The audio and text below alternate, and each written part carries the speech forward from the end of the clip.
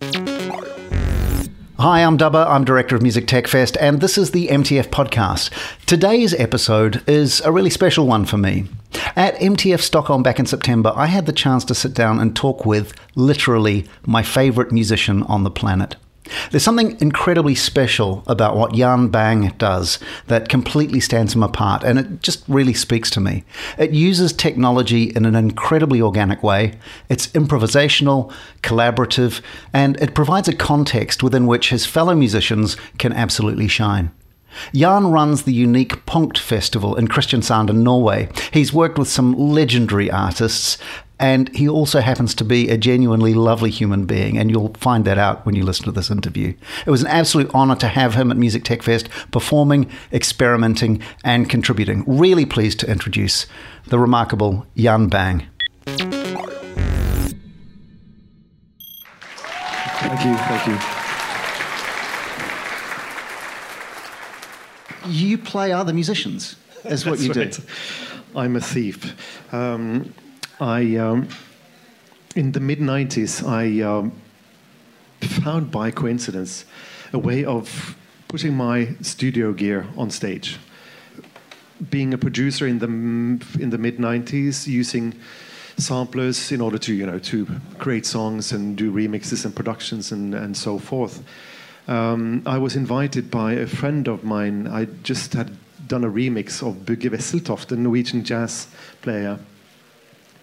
And he was interested in getting in touch with people from the electronic music. So he asked me, Jan, what could you do? I was thinking, well, I have this sampler that somebody gave me. Why don't I, instead of sampling records, I could sample your musicians on stage? And that was in '96. And we did one concert, and I realized in the sound check that this is just a new route. This is a new possibility for myself to discover new things. It's like fresh sounds every day, like fresh from the baker. And as a composer and as a musician, that's quite a present. So then by meeting him, then he introduced me to other more free-form players. And from there, I never really returned to the studio that I was working with. Working in as a producer. I just left the studio, my big American case and everything with it. And you describe yourself as a live sampler, I guess. That was the term that we decided to call it, Bugge and myself. What should we call it? Let's call it live sampling. And it's sort of taken a life on its own, and it's just a technique. So it could... Like with Punkt, that we're probably going to talk about later, but things like that could easily become just like gimmicks. So you have to fill it with content, because it's an empty source. So depending on who you play with, and shit in, shit out.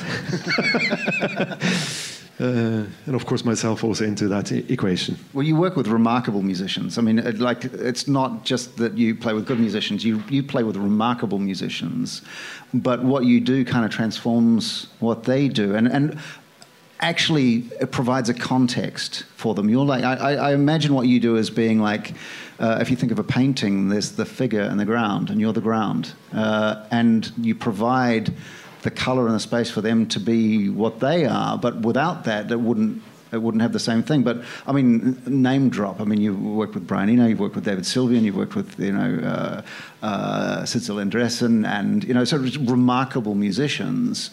But what you do kind of contextualizes them. Is that kind of how you think of it? Because that's how I interpret it.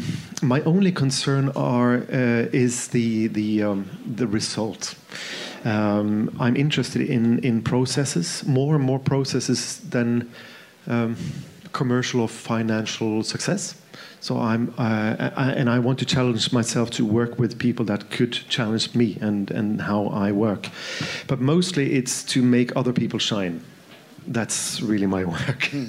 In order to give them enough resistance as a producer, either on record or in a live situation, to make something that I kind of is a vague idea of where I'm going. That's a kind of a vague answer, isn't it? Well, okay, so let's get a little bit more specific then. How would you describe your music to somebody who hasn't heard it? You mentioned some of that has to do with the perspective. So that could either be with, I've been working closely with Arve Henriksen. That's probably the closest ECM musician, and Rune Grammofon and that type of labels. And work closely with him in order for him to shine. It's important for me to not necessarily do collaborations where my name is on the front cover, but to work as a producer and as a composer. And I see that with that just to follow my own instincts, that could actually keep me working for a longer period of time, as opposed to doing being focused on doing a solo career. And I also enjoy that collaboration thing. I think that music is a collaborative effort, and it's a social thing. And especially when it comes to electronic music, which can be like a painting, like a painter that works in solitude, works alone. I do enjoy that social aspect of it. To be clear, you do have solo records, though. I do. Yeah. Tell me a little bit about that, because if you take the other musicians out of the equation and there is just your name on the front of the record sleeve, what's the difference in approach for you? Well, it's much of the same, but I noticed that my working methods has changed over the years. So I used to spend maybe 3 years working on an album, and now I've tried to take that down and to maybe use like 2 years, 1 year, 6 months, 3 months, 2 months, 1 month, 2 days with the same artist, so that. So it's possible. Is it possible to use all your knowledge and your creativity focused into a short period of 2 days? Yes, it is. That's what I found out. So it doesn't necessarily mean that it will be a better result if you work on a piece for that amount of time. Well, it helps that you're an improvising musician as well as a composer, necessarily. I guess if you've got 2 days and you're a composer and not an improvising musician, that would be quite a different thing. I guess so. Yeah. Talk about your work with Arve Henriksen, for instance, and when I was thinking about this, who's my favorite musician in the world, there was a little bit of a battle there. Arve Henriksen is my favorite trumpet player in the world. And the one thing that you two seem to share, and again, this is my subjective interpretation of what I hear when I listen to your records, is that there is a real focus on breath and breathing in how you... Even when I see you on stage, how you move is about breath, and it's about that rhythm. And I don't know if that's how you think of it, but that's how I experience it. Yes, I agree. I just read a blog by a friend of mine, J.A. Dino, who I used to work with when I worked with John Hassel. He's talking about that electronic music or electronic instruments does not breathe. So how could you, as an electronic musician, work on that breathing? And he says, well, you could, for instance, turn off the quantize function. Do you have to set a tempo in order for it in order to make this track? I've also learned quite a lot by working closely with Manfred Eicher of ECM, and the way that he is actually bringing a lot to the table. And a lot of air, a lot of openness, and not necessarily to fill every space with information, because we have so much of that. So, and through this work with Sylvian, maybe to leave some space for the listener, so that it's possible for you or me as a listener to have some of myself in that. You were mentioning also the importance of having some kind of art or music that makes you look inwards as opposed to only outwards.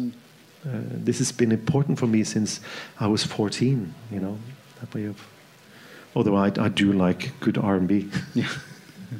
The focus on the breath in other contexts takes you very quickly towards meditation, and quite often your music is described as meditative music, although there are surprises in it quite regularly as well. Is there a kind of a spirituality behind that?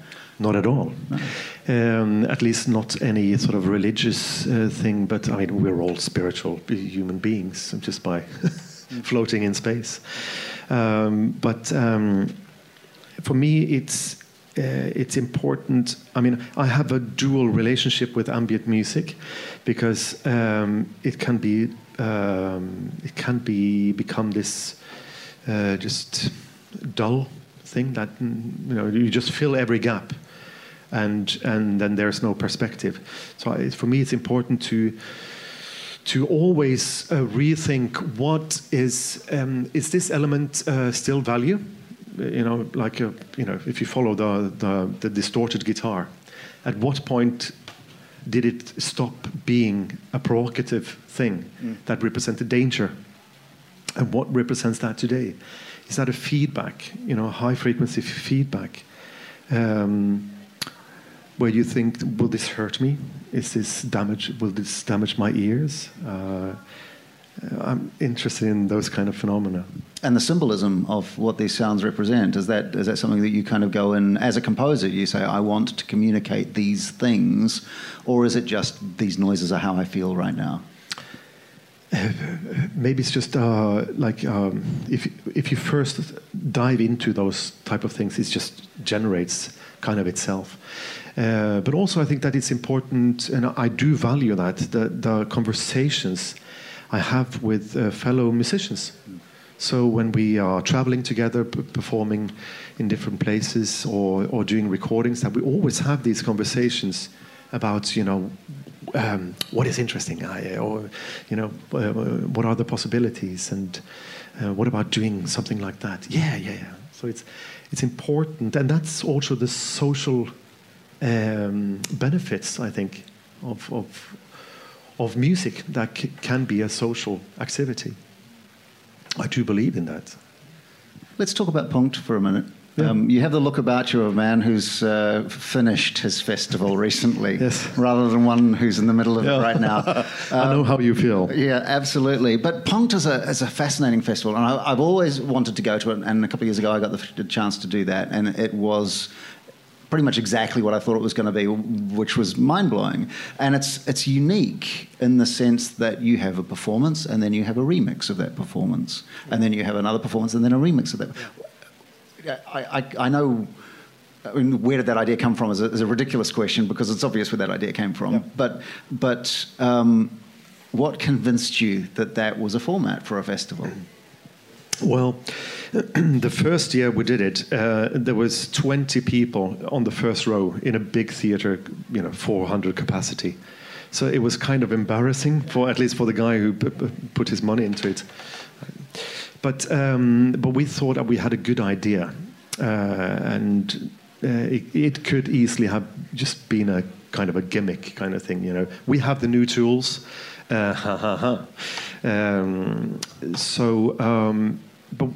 But if you have a good idea and you believe in that idea, just stick to it, and then it might, gain interest in other people. So the basic idea for Punkt is just like a bigger version of that live sampling technique that I just explained, where instead of sampling other musicians on stage, we sampled entire concerts. So we have a band playing, or an orchestra playing, or a solo performance, and then somewhere behind there are people sampling out bits and pieces, working closely with both acoustic and electric players. And then immediately after the performance, they go and do their performance. It's a live remix of that, so a kind of a deconstruction of what just happened. So that's a starting point. You have somebody else's music as a starting point for your own work. and the whole idea was to push us into new ways of creating music. It's always that element of creating new music. Because in the context of most conversations about music sampling, of course, it leads you directly to copyright. Yes. And what you found is a way to actually engage these as musical instruments in the process of co-creation, rather than the process of remix, remash, remodel, resample, and like it's not making new music out of old music. It's making new music with other musicians. That's right. Using their own sounds. Yeah. But in the slightly kind of offset world of Punkt, you are making a performance out of somebody else's performance, which is a really interesting kind of middle ground, I think. It is, and it comes down to, I mean, things you have been discussing at Music Tech Fest. I think it comes down to trust, so that we do all our booking not in the yellow pages, but we meet people, we see if we have something in common, and then we invite. And since it's a musician-driven festival, then there is a trust involved in it, and that's the crucial thing for it. So that if we invite someone like Ryuichi Sakamoto to do a concert, he would know that he's in fairly good hands. That it's treated with respect, and it moves the music forward. But that like-mindedness isn't that you all sound the same, or that there is a genre even kind of... I mean, I heard a wide diversity of bands that I was there. What are there musical parameters? We have tried different things. We've tried having people prepare for the remix. Guy Sigsworth did a remix of Susanne Sundfør, a Norwegian artist, which were very well prepared. And to me, that's one way of doing it, but it's not something I would have done myself. I believe in the blank hard disk. So you only fill it with whatever is happening in the room. It makes the blood in your body run a little bit faster. And also I think that the mixture of the electronics, acoustics, and electrical instruments, that's the beauty and the beast. Right. And of course, the electronic being the beauty in this context. So just for clarity, when you walk onto a stage with a band about to perform, you have no sounds. That's right. In your sampler. No. What you do is the first note you hear, you take and you interpret. Yeah. And but we know this when we create music in the studio. This is how we compose, isn't it? That's how we make records. That we have one sound, and then we have another one, and then we see the combinations or unusual combinations. So based on how you do your programming, who is playing on the main stage, and who is actually doing the remix, you can create this very exciting meetings, between contemporary, like modern composition and very, very sort of minimal techno or whatever, improvises. So that you know, and I was kind of reluctant to tell you this, but I've committed to it now. Last time I actually saw you in person was at Punkt a couple of years ago, and you had the release of a new album on ECM, a 2-CD album, and I took it home and I put the first CD into the car CD player, and it's still there. And I have never heard no, it's not stuck. I just, every now and then, I will, whether it's the radio on or I've got, my phone plugged in or whatever, but I'll switch it to the CD, and that's the CD that I'll play. And it's the only CD that has stayed there for the last 2 years. And I've never heard the second CD of it. But leading to my question is because I need to listen to the second CD, because I know there's more next. What's next? You mean on that specific CD or No. Next work. No, I'll find that out for myself. What's the next thing coming out with your name on the front of it? Well, I was funny that Stefan, at least Plank was here. Yeah. I've been to Ingo Kraus, who was an engineer working very closely with Conny Plank, and recorded in his studio. And it was meant to be as an improv album, but out of the material, some lines developed. So it's turned into this vocal album. And so it's pretty interesting just to follow, the energy wherever that is. And for me, trying out that kind of vocal thing is interesting. We're going to Tokyo in 2 weeks with Punkt, doing the Ryuichi Sakamoto choral piece, and doing a rework of that. We did Takemitsu the year before, and a duo album on ECM with Eivind Aarseth, the guitarist, and some small things here and there. Laraji, I'm doing some stuff with Laraji, the sitar player. So, a little bit here. A few works. And you're also a professor. That's right. Yeah. I teach at the University of Agder in Kristiansand, where I live with my family. And when they started the electronic music studies there, they invited me to teach. And I do love teaching, but it takes up so much amount of time. But I think it's important to pass on information. So if you know something, then pass it on to other generations. So meaning at Punkt this year we had 18 students performing. Oh. And that's not out of generosity. It's because they are really, really good. Yeah. So it's important to do it. We found that here at KTH too, that we're being hosted by this university institution, and we cherry-picked amazing innovators, and we got a whole lot from here just because the caliber is so phenomenal. But you said it's really important to pass on information, it's really important to pass on knowledge. What, for the Music Tech Fest crowd, you have as your own kind of, this is the knowledge that I have to share, what would you close with?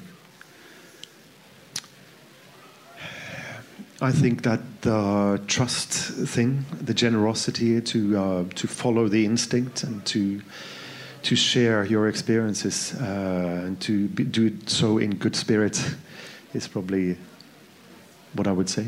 Fantastic. Jan Bang, thank you very much for joining us today. Thank you. Wonderful. Thanks so much for listening to the MTF podcast. If you're enjoying, don't forget to subscribe wherever you get your podcasts. And in particular, if you could tell a couple of people about it, we'd really appreciate it. Enjoy the rest of your week and talk very soon. Cheers.